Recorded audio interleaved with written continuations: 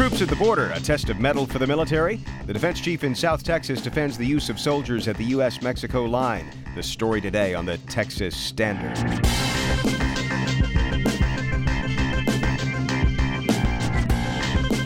Texas Standard is a production of KUT Austin, KERA North Texas, Houston Public Media, and Texas Public Radio in San Antonio, with support from Rand Group. Software delivered as promised. No surprises. I'm David Brown. Border security is part of national security, says James Mattis at a forward operating base in South Texas. But what's the long-term goal for those 2,300 troops at the Texas border with Mexico? The state of kids in Texas. Today, we get new data.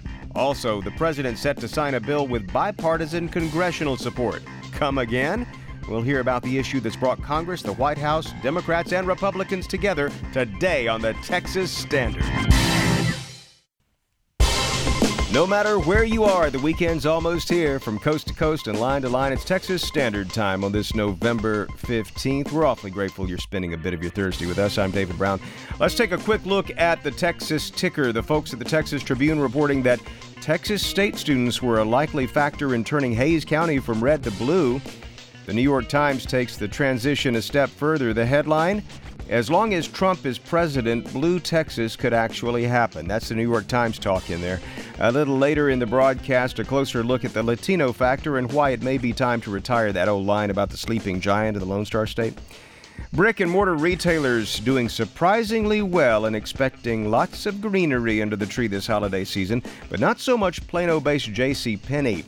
Even with consumer confidence and spending at their peak, JCP just lowered sales expectations and withdrew profit guidance. As you might expect, their stock's not doing so well as we speak. Company's long been on the ropes, but had staged something of a comeback in recent years. Watch this space.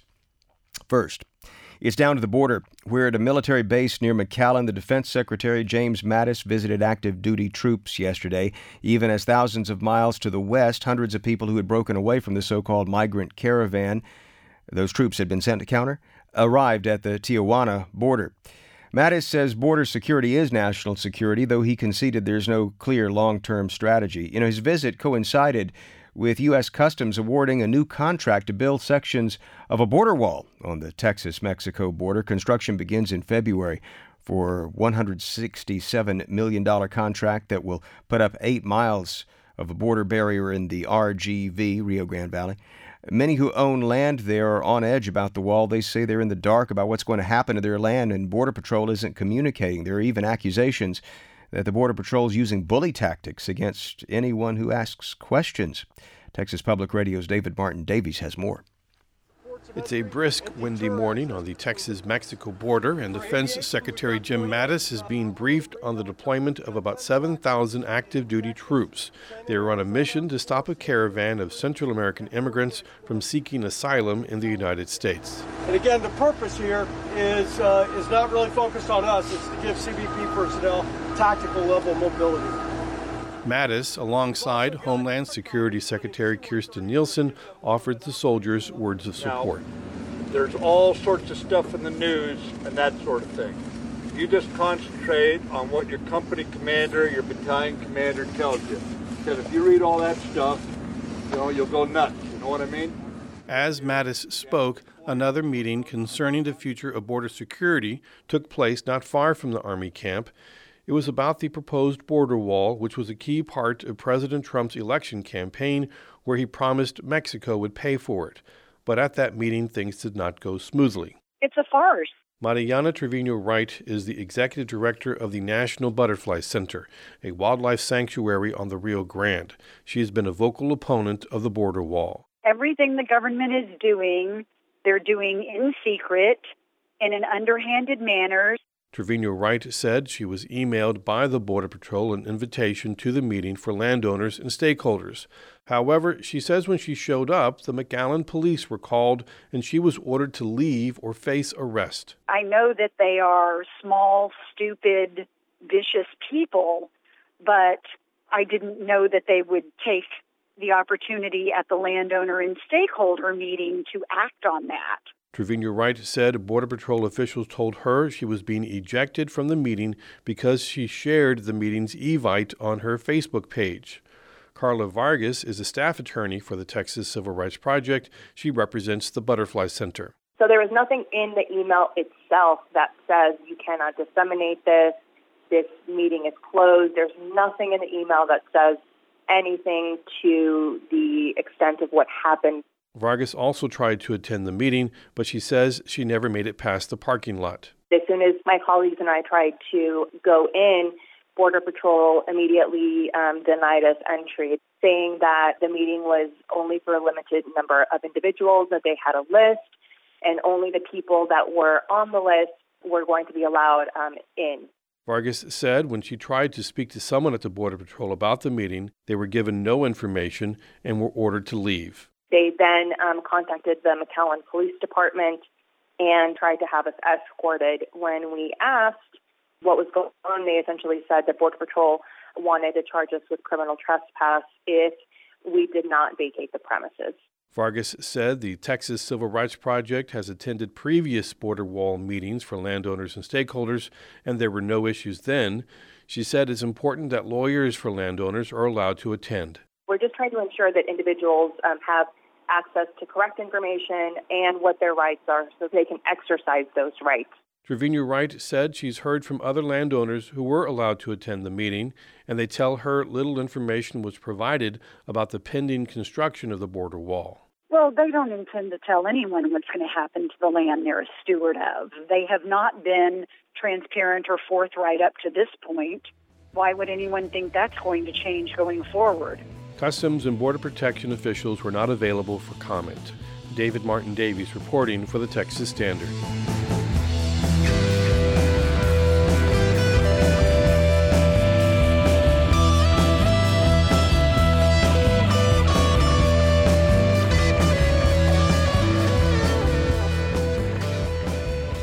And now something you don't hear often on the news. President Trump is endorsing a measure that has the support of Democrats and Republicans in Congress. Got your attention? Well, as it happens, this rare occasion for bipartisanship amounts to what some consider to be the biggest overhaul to the nation's criminal justice system in recent memory. Joining us now, Shyla Dewan. She is National Criminal Justice Editor with the New York Times. Shyla, thanks so much for taking a few minutes out to talk with us on the Texas Standard. Thank you. What exactly, first, before we get to the why, what exactly does this bill purport to do? Well, a couple of things. It does some things to help people who are coming out of prison with reentry, and some of those things are providing more education and treatment money in prison. Another major thing it does is it will soften some sentences, some mandatory minimums.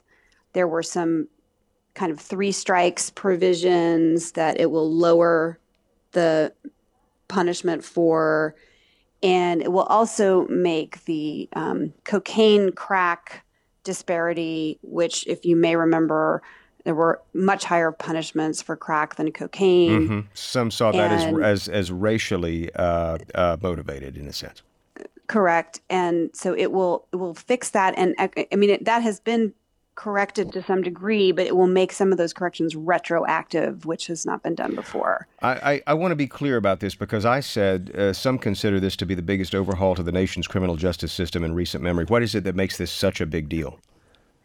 Well, these are some issues that advocates have been working on for years and years to get done, and it's actually pretty modest. I'd say modest but significant.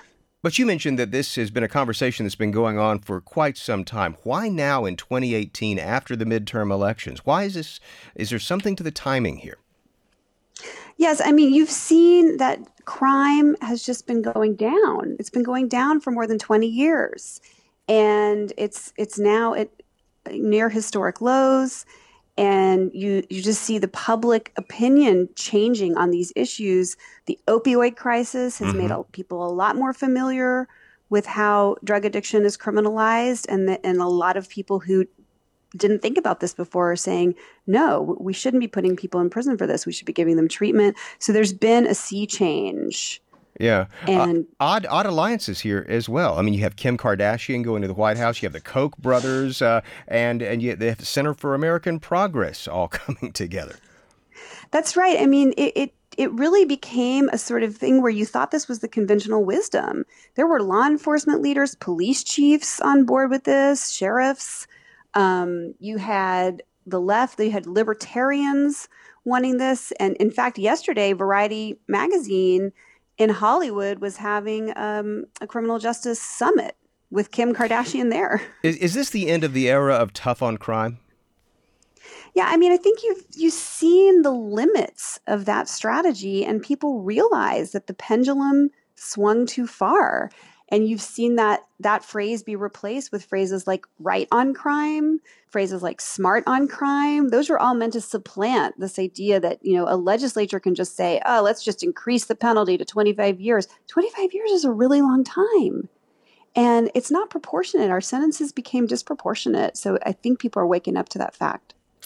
It does appear to be a swing in the pendulum, and the folks at the New York Times are covering it. We'll have a link to this story at texasstandard.org. Shyla Dewan is National Criminal Justice Editor with the New York Times. Shyla, thanks so much for spending a few minutes with us on the Standard. Thanks for having me.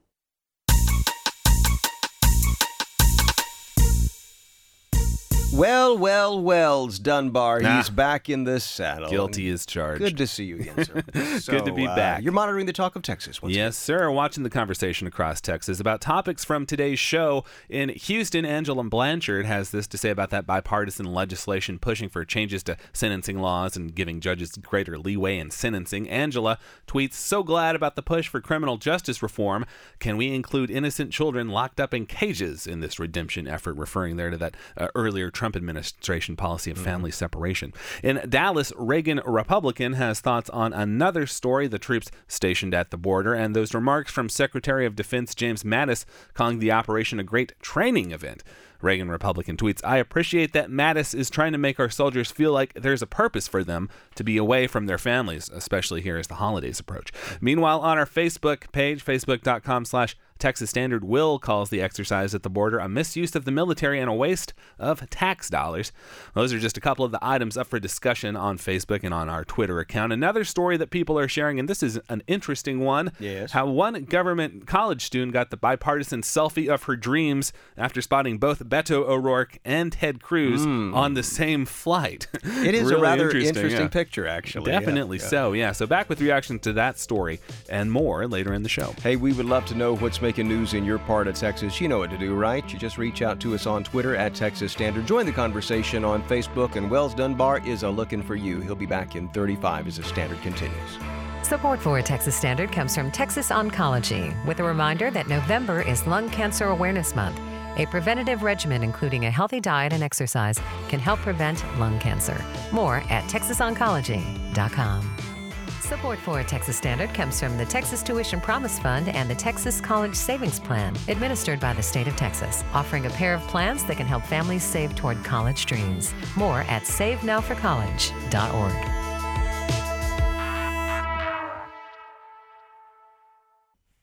This is the Texas Standard. I'm David Brown. Got travel plans for Thanksgiving? Yeah, it's coming up fast. I mean, earlier than usual, it feels.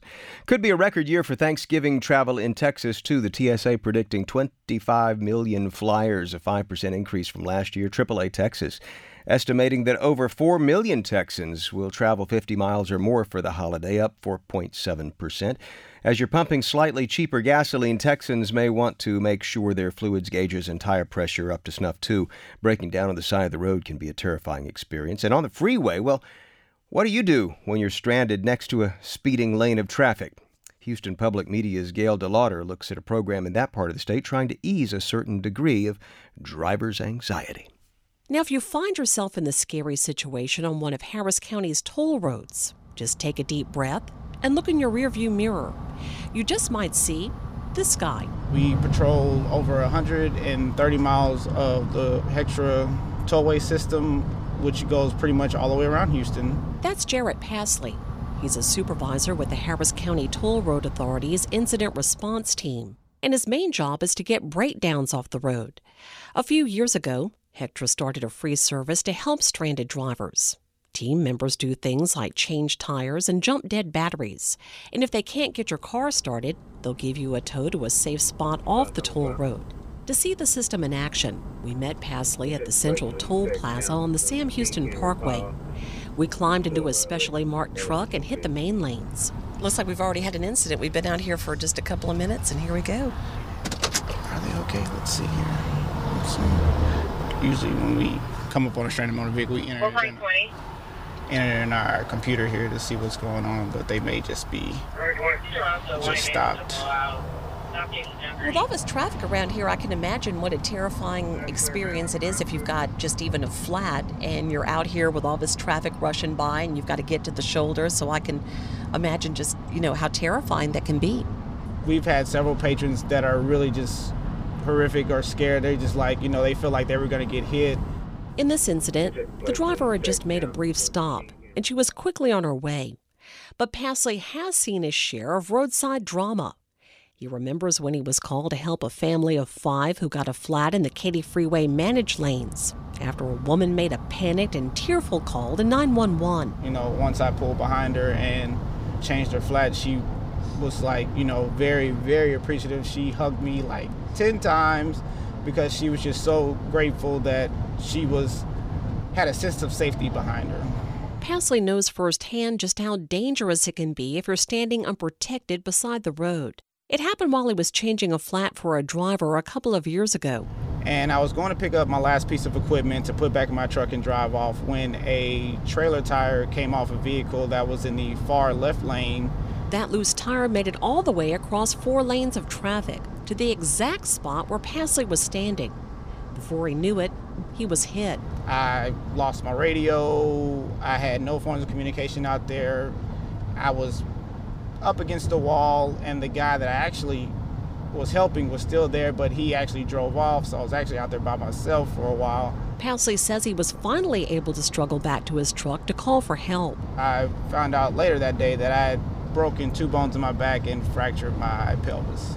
Pasley chalks it up to a freak accident, but he says it illustrates just how vigilant drivers need to be on any road in Houston. If you're just sitting here on the phone, you're not paying attention to anything around you, and just so happen a patron, they're not paying attention and they just see you over there and they drift over there. Anything bad can happen. So I always preach safety, safety, safety. Meanwhile, Pasley says he'll keep doing his part by helping stranded drivers get back on the road as quickly as possible.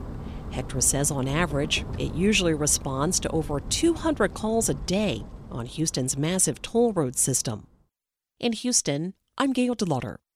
Support for coverage of business on Texas Standard comes from Texas Mutual Insurance Company, a workers' comp provider ensuring compassionate care for injuries of every size at businesses big and small. Learn more at WorksafeTexas.com. And you are listening to the Texas Standard. On Tuesday, Microsoft released an update to Windows 10. Okay.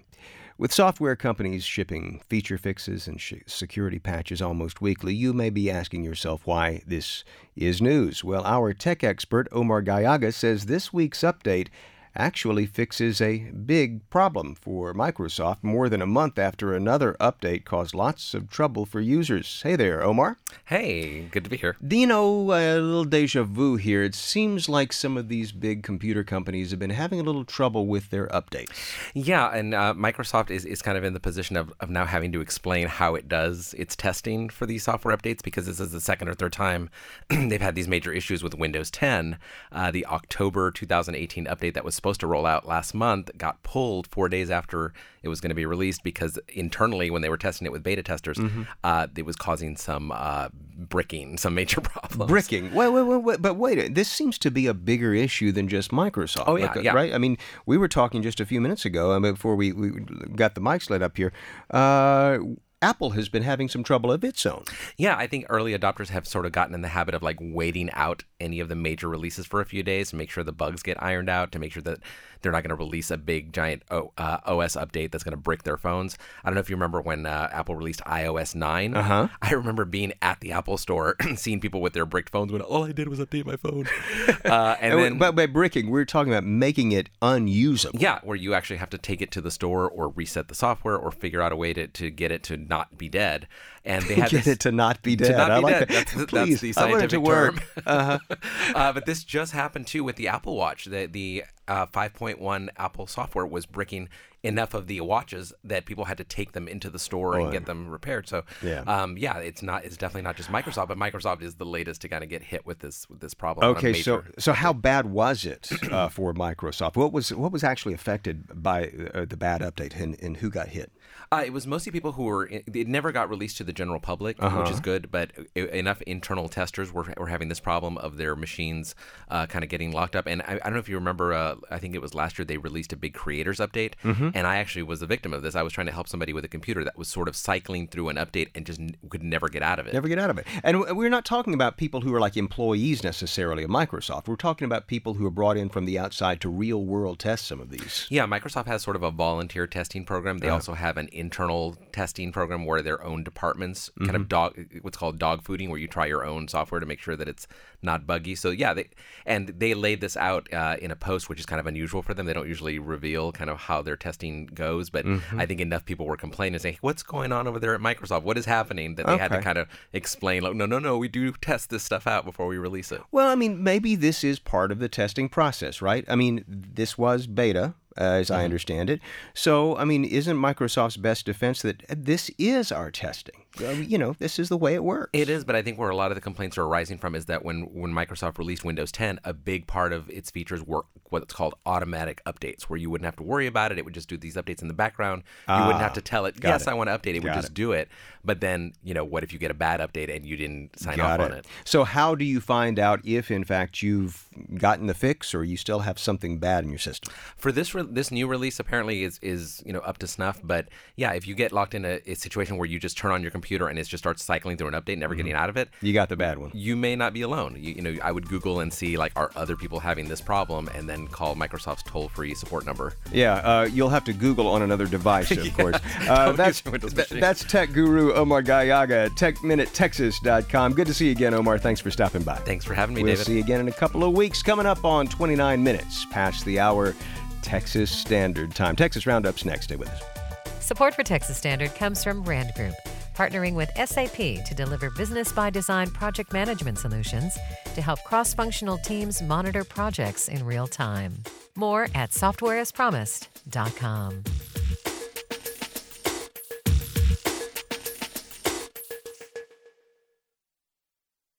From the Texas Standard Newsroom, I'm Becky Fogel with a roundup of news from across the state. New data shows that Texas led the nation in economic growth earlier this year. Sangeeta Menon with KUT News in Austin has a look at the numbers from the Bureau of Economic Analysis. Every state and the District of Columbia saw economic growth in the second quarter of this year. That varied widely across the country, with Delaware having the smallest uptick at 2.5% and Texas leading the country with 6%. The largest contributors to the Texas economy came from mining, quarrying, and oil and gas extraction. Sangeeta Menon, KUT News. School finance is expected to be a top priority for the Texas legislature when its 86th session gets underway in 2019. State Representative Dennis Bonnen, an Angleton Republican, said as much when he announced earlier this week he has enough support to be the next Texas House Speaker. Houston Public Media's Andrew Schneider caught up with some other elected officials to get their take on the issue. Lawmakers tried and failed to overhaul school finance last year, following a decision by the state Supreme Court that found the system constitutional but effectively broken. Republican Senator Paul Bettencourt says the odds of success are better with new leadership in the House. Comprehensive school finance reform can take a couple sessions, but I think there's going to be a lot of pieces that will come out and be passed in this session. Representative Jean Wu, a Democrat, says support for the effort cuts across both party lines and the urban-rural divide. What I always tell people is poor is poor. When you have poor rural districts, it's not really any different than poor inner-city districts. The 86th Texas legislature opens January 8th. In Houston, I'm Andrew Schneider. Texas public school students would still need to question whether the separation of church and state is a key constitutional principle under a preliminary vote taken Wednesday by the State Board of Education. This week, the partisan 15-member elected board is reviewing and approving new social studies curriculum standards. San Antonio Republican Ken Mercer argued the phrase separation of church and state does not appear in the Constitution. We want kids to read the Constitution. They're not doing that. We've heard it over and over through the years, people telling us that is a constitutional phrase in there, separation of church and state. I did not say that this was a constitutional phrase. I mentioned that it was a constitutional principle that Thomas Jefferson proposed, and that was used to express the intent of the Establishment Clause and free exercise.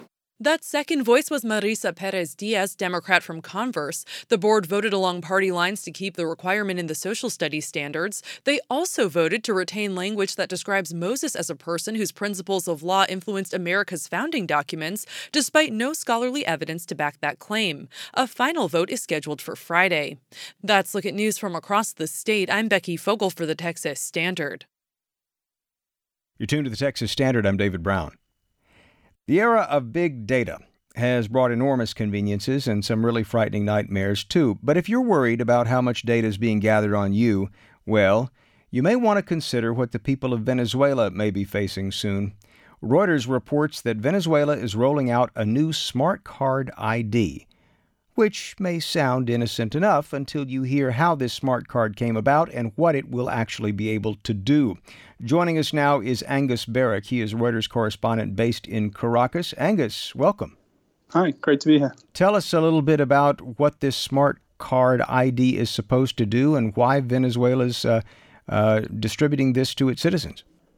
Right, so in Venezuela, the idea of a smart card has been a kind of long time kind of dream for the ruling socialists. But it was only in December of 2016 when these plans first were realized, and Maduro introduced a card which is in Spanish called the Carnet de la Patria, or the Fatherland card. This card, which is it's a small plastic card with a scannable QR code. This card kind of effectively gives its holders access to a kind of a growing range of basic services, so things like subsidized, food, which is distributed by the government, state medicine, pensions, subsidized gasoline. Yeah, and the government is kind of linking these services, ever more to the card. So if you don't have the card, you don't get the services. So we're talking about the Fatherland card. Now, how do the Chinese play a role here? I understand that the company ZTE has gotten involved. Exactly. So Maduro's government brought in ZTE in mid-2017 after an earlier version of the database that collects all the kind of the personal data from these cards. After that database was hacked by an anti-government group of activists here in Venezuela, and ZTE was brought in to revamp the system, to strengthen it against any future attacks. And given that ZTE in other parts of the world has raised a lot of worries about the sort of technology that it exports to authoritarian governments like Iran and North Korea, there are kind of significant worries here about the motive of their involvement. I want to make sure that I'm clear about the nature of this card, because on the one hand, this Fatherland card, as you're describing, it sounds like a more efficient way of distributing social welfare services. On the other hand, you've got a company involved, ZTE. There have been questions raised, certainly in Washington, about the connections between the Chinese Red Army and ZTE. And one wonders, what about the Maduro government? Is this as innocuous as distribution of food and gasoline and that sort of thing? Or might there be something else going on when it comes to the collection of data? Right. So the key aspect of these cards is that they vacuum up a kind of huge kind of quantity of data. Every time a person scans these cards, the system will log, for instance, what that person's income is, what their job is, their address, what benefits they receive from the government, whether they've been participating in events by the ruling Socialist Party, and even whether a person kind of voted in the May election, which Maduro kind of controversially won. I found evidence that the government is using this database to assess kind of particularly whether state employees of which there are millions and millions in Venezuela, whether they voted in May, basically as a way of assessing their loyalty to Maduro. Has anyone been specifically targeted, to your knowledge? There's evidence across the country that for instance, people's food handouts were withdrawn because they didn't participate in the vote. I spoke to one kind of 76-year-old man who'd been denied a prescription for insulin because I think a state doctor said that because he didn't have the fatherland card, he wasn't eligible. And that's kind of part of the strategy here. I mean, the government wants people to have the cards. They want to be able to kind of take in all this data. If you're not willing to surrender that data, then you don't get the services. Well, what about how Venezuelans themselves are reacting to this? I mean, do they realize the sort of information that's being collected on them and how it may or may not be used against them? What are you hearing? Many Venezuelans perhaps don't realize the kind of the full extent of the data which they are surrendering. But I think at the same time, there are a lot of Venezuelans who kind of irrespective of their political beliefs, what's more important to them is being able to still get subsidized food or their pensions or subsidized fuel. And I think, especially in September when the government kind of first announced that it was going to start linking the card to pensions and fuel, there were queues forming in the streets here in Caracas, going around the whole blocks. There are people waiting to get these cards. And a lot of them were saying, I don't agree with the government, I don't support Maduro, but I can't take a risk on losing access to these services by not getting the fatherland card. Angus Barrick is Reuters correspondent based in Caracas, Venezuela. We'll link to his article on this at texasstandard.org. Angus, thanks so much. Thank you very much, Dick. Support for Texas Standard comes from Texas CASA, advocating for a safe and positive future for all Texas children in the child protection system. Volunteer information at becomeacasa.org. Every child has a chance. It's you.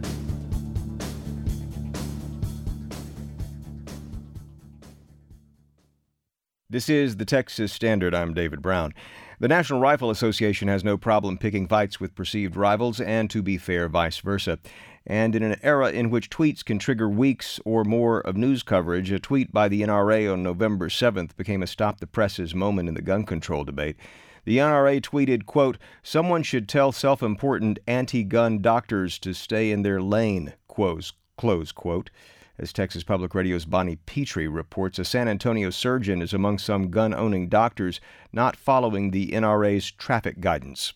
UT Health San Antonio surgeon Donald Jenkins supports gun rights. I am a life member of the NRA. I'm a firearm owner. I spent 24 years in the military. But he's also a doctor, and he thinks something needs to be done about gun violence in the United States. So Jenkins and 21 other members of the American College of Surgeons Committee on Trauma, 18 of whom are gun owners, have issued recommendations they hope might curb gun violence. Among their recommendations is that the federal government classify mass shootings as a federal crime. This is terrorism because it exists to terrorize people when these mass shootings occur. Period. The end. If potential mass shooters are thought of as potential terrorists, you could bring the resources of the federal government to bear to perform the proper surveillance to prevent these things from happening, because in almost every one of these instances, after the fact, people come forward and say, oh, we knew it was only a matter of time. He's been posting things on these social media platforms that caused us to believe that he was going to harm someone. Jenkins says gun violence should be considered a public health issue like motor vehicle safety, and doctors should be at the table when crafting solutions. But he doesn't think doctors should be alone at that table. They should be joined by mental health professionals, the NRA, and even gun manufacturers. If you're going to work on preventing firearm injury, violence, and death, you're going to work with the people who are the experts in that industry, and we have to bring them together if we're going to make any inroads in this whatsoever. Jenkins says it's important to him that gun rights are preserved, but the cost American families are paying under the status quo is too high. The right to life is just as important as the right to own a firearm, and we have to treat it as such. The NRA has long argued against funding for research into gun violence as a public health issue. Reporting for the Texas Standard, I'm Bonnie Petrie.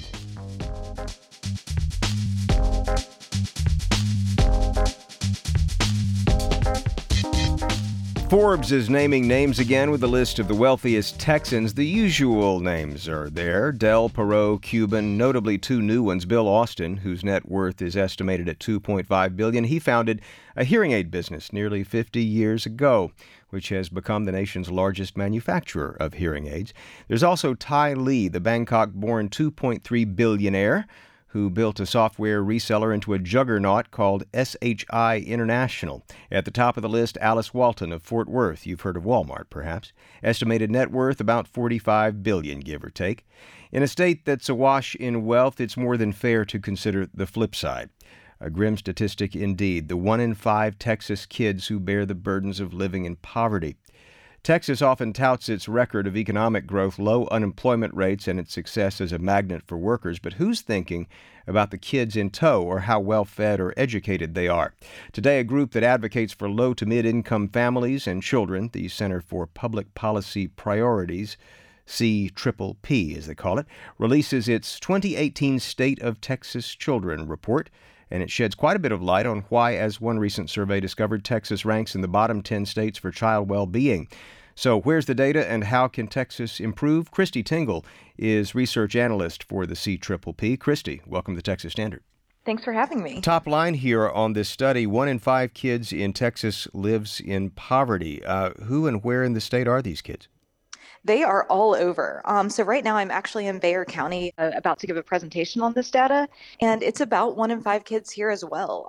We see that number be pretty consistent across the state, ranging from about 18% to 25% of kids in each county living in poverty. And the fact is that's just way too many kids. Okay, so what is perpetuating these rates? Well, a lot of it is family economic security. Kids aren't out there earning their own wages. They can't get themselves out of poverty. Right. And so if their parents aren't able to make a living wage at their jobs, if they're not able to access the supports they need, then that's why these kids are living in poverty. Well, this at a time when we're hearing that unemployment has never been lower historic levels of unemployment in the low levels of unemployment in the United States. So what's going on? Yeah, well, that's one of the reasons this is so shocking. But what the data show is that any parent who has a child, if that parent is working full-time at minimum wage, they're not making enough to keep them and their child out of poverty.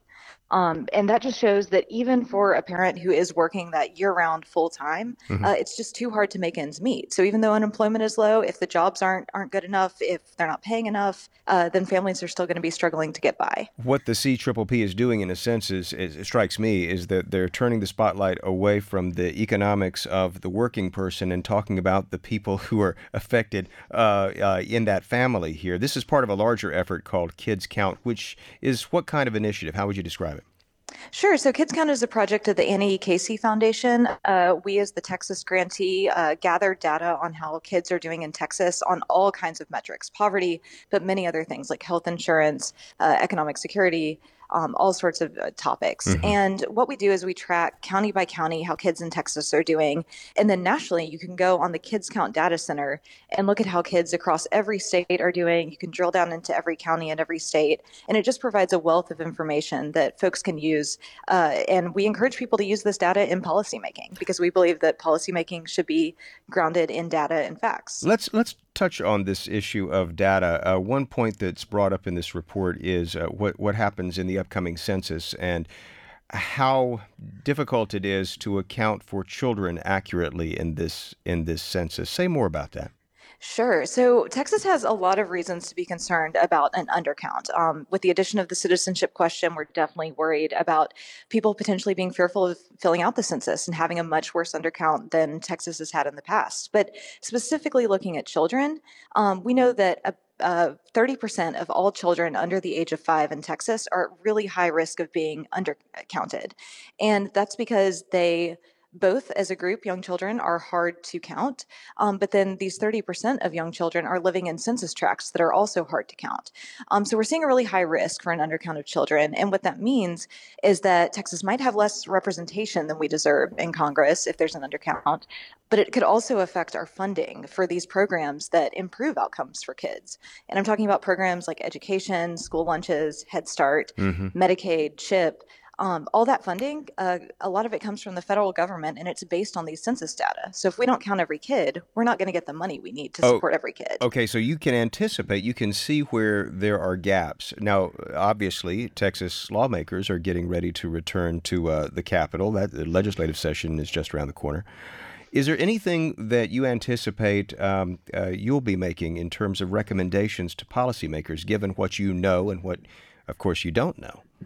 Absolutely. On the census front, we are really encouraging that the state create a complete count committee. That committee can help make sure that Texas has a full count of its residents. We'll also be really focused on school finance this session.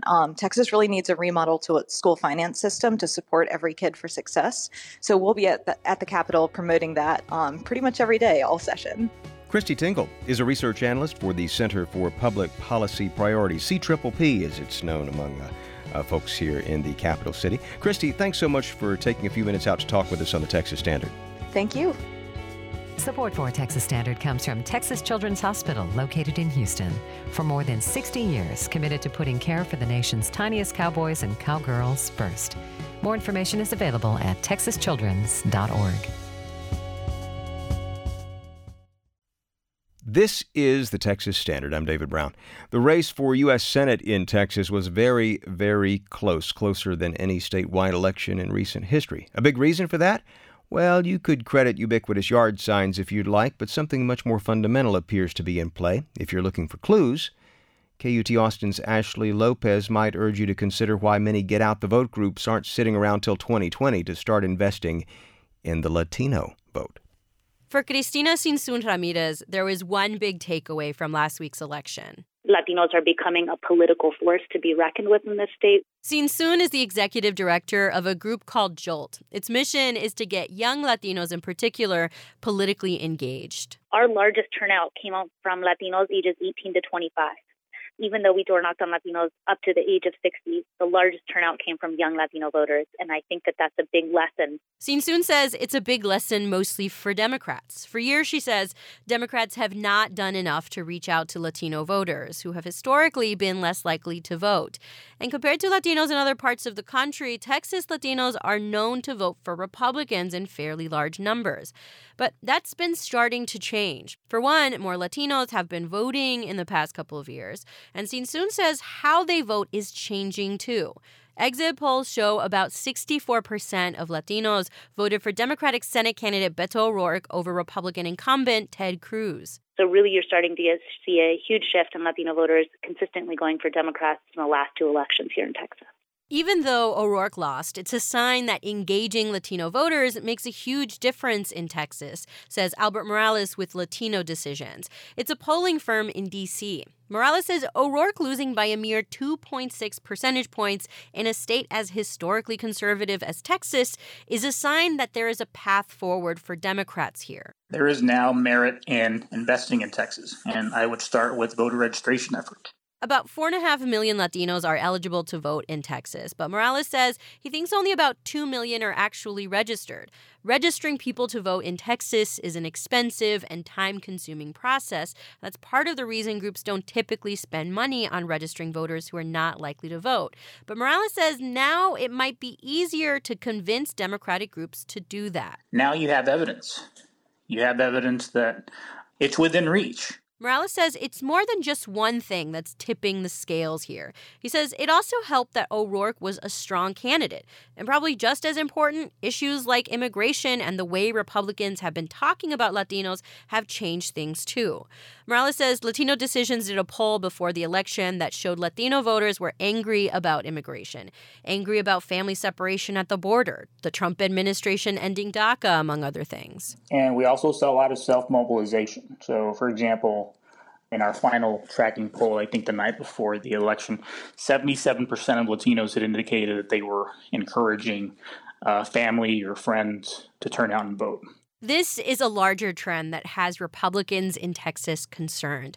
Artemio Muniz is the chair of the Texas Federation of Hispanic Republicans. He says the hard line that Republicans like Donald Trump and Ted Cruz have drawn on immigration is making Texas more of a swing state. I believe that if the Republican Party of Texas does not address immigration, then we go blue.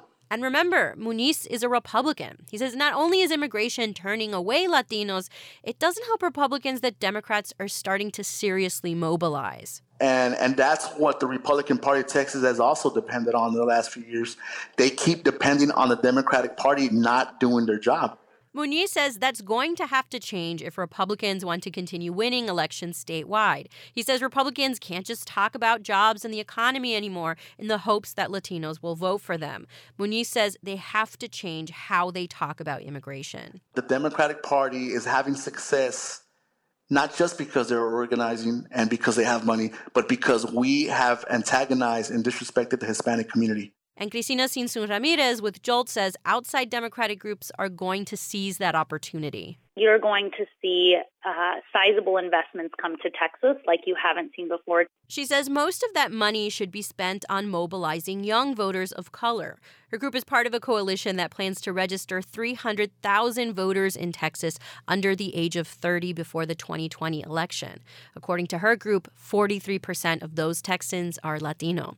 And Sinsun says it's not just Republicans who have lessons to learn here. While Latinos turned out in record numbers, they were still underinvested in by both major parties. Sinsun says political parties and philanthropic organizations all need to start thinking about Latino voters differently, and they need to start investing in them. In Austin, I'm Ashley Lopez. And you were listening to the Texas Standard.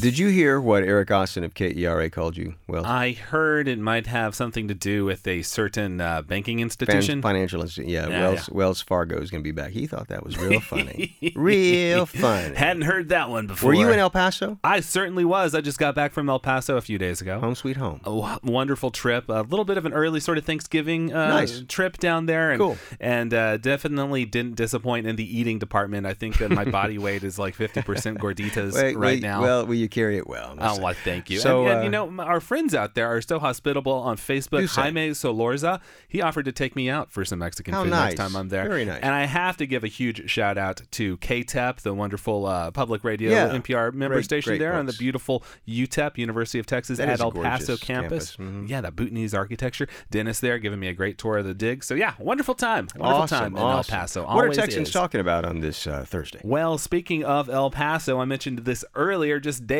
after the rancorous Texas election for U.S. Senate. Did I get that right? Rancorous? Rancorous, A college student, yes. A college student captured a picture with both El Paso's own Beto O'Rourke and Ted Cruz. I saw really that. Interesting little thing here. Yeah, the student in question, Tiffany Easter, she's currently at Texas A&M's Bush School of Government and Public Service.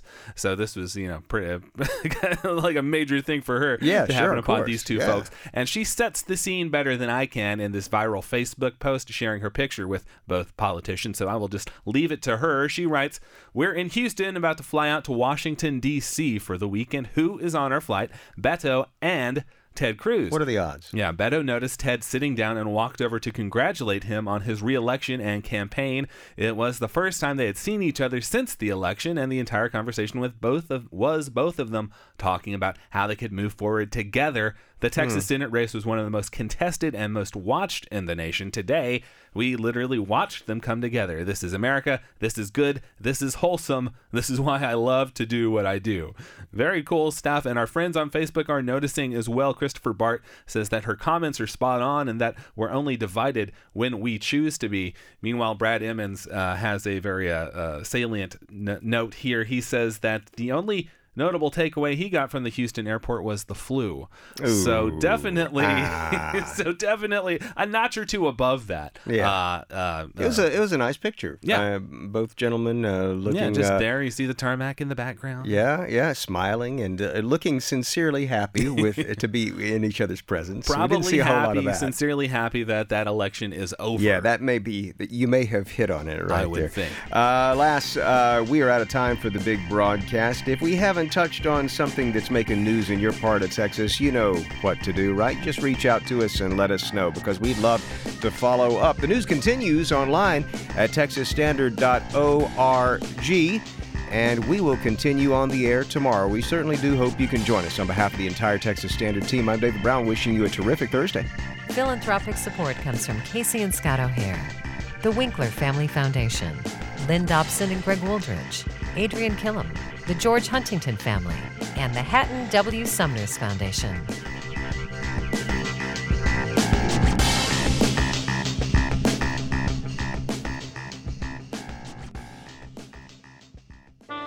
PRI, Public Radio International.